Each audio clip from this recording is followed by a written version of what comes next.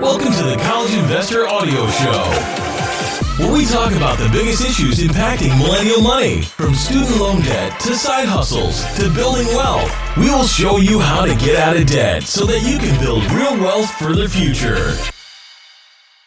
Hey guys, it's Robert from the College Investor, and today we are talking about how to optimize your taxes when you side hustle.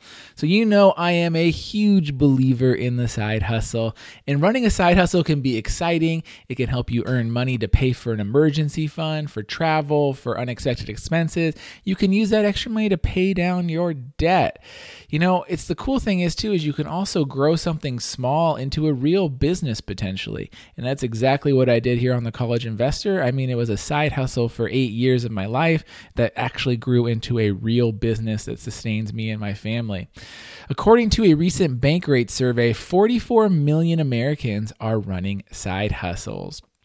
Sarah Berger of the Cashlorette blog, which is part of Bankrate, says, it's not spare change from a lemonade stand too. 86% of respondents are earning money from their side hustle, and 36% are earning more than $500 a year on their side hustle. While earning money on the side is a great financial benefit, it's also important to efficiently manage your taxes as well.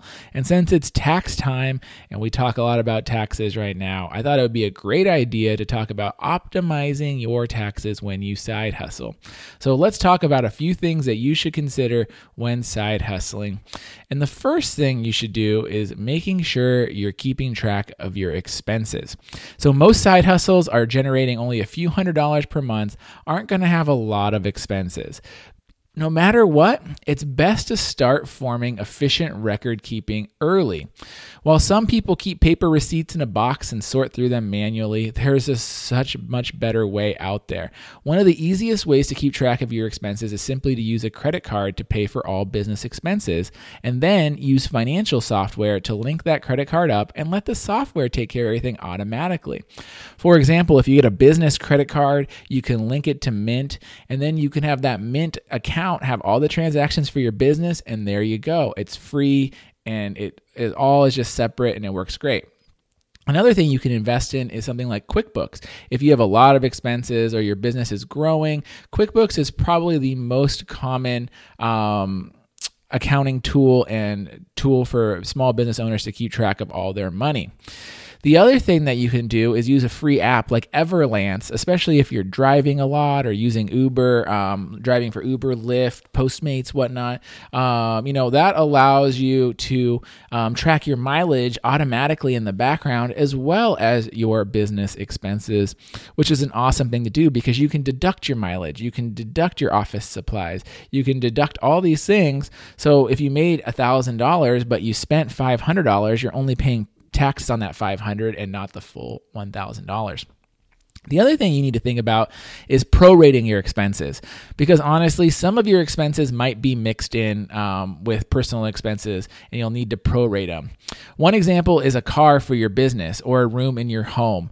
You know, if the car still gets used for personal reasons or your room gets used for personal reasons, you want to make sure that you're only using what you use for your business.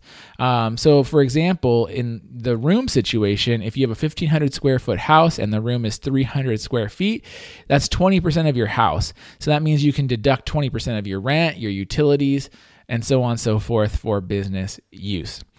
The other thing to think about for your side hustle is estimated taxes. So business owners must handle the payment of all of their taxes themselves. Unlike an employee where your employer pays half of your Social Security and Medicare, when your side hustle, you have to pay the full 15.3%, which includes both sides of Social Security and Medicare, which increases your overall taxes compared to employees. And same thing, while your employer might have your taxes withheld each paycheck, business owners will have to do it manually. This can be done with estimated tax payments, but it doesn't have to be. If you withhold enough through your day job to cover the taxes that you'll owe on your side hustle, you actually don't need to make estimated tax payments, but you should still talk to an accountant to see when it makes the most sense for you. The other thing that side hustling opens up that can help you with your taxes is it opens up a whole new range of retirement savings options. Whether you want to do a solo 401k or a SEP IRA, these vehicles allow you to save for retirement and also save on taxes because it allows you to put money into those accounts tax-free, even if you have a day job 401k. So you can get access to these extra options out here that can help you save money in taxes while also saving for yourself. So running a side hustle, no matter how small, definitely means paying more taxes, but you're also earning more. And you can't outsmart the tax man, but you can make your life easier by optimizing how you manage your side hustle taxes. And you can also save by saving for yourself for retirement. All right, guys, hopefully that makes some sense for you about optimizing your taxes when you side hustle. If you have any tax and side hustle questions, come into the blog and leave them for me. You can go to thecollegeinvestor.com/episode 53 and share your thoughts about managing side hustles and taxes. All right, guys, thanks very much and talk to you next time.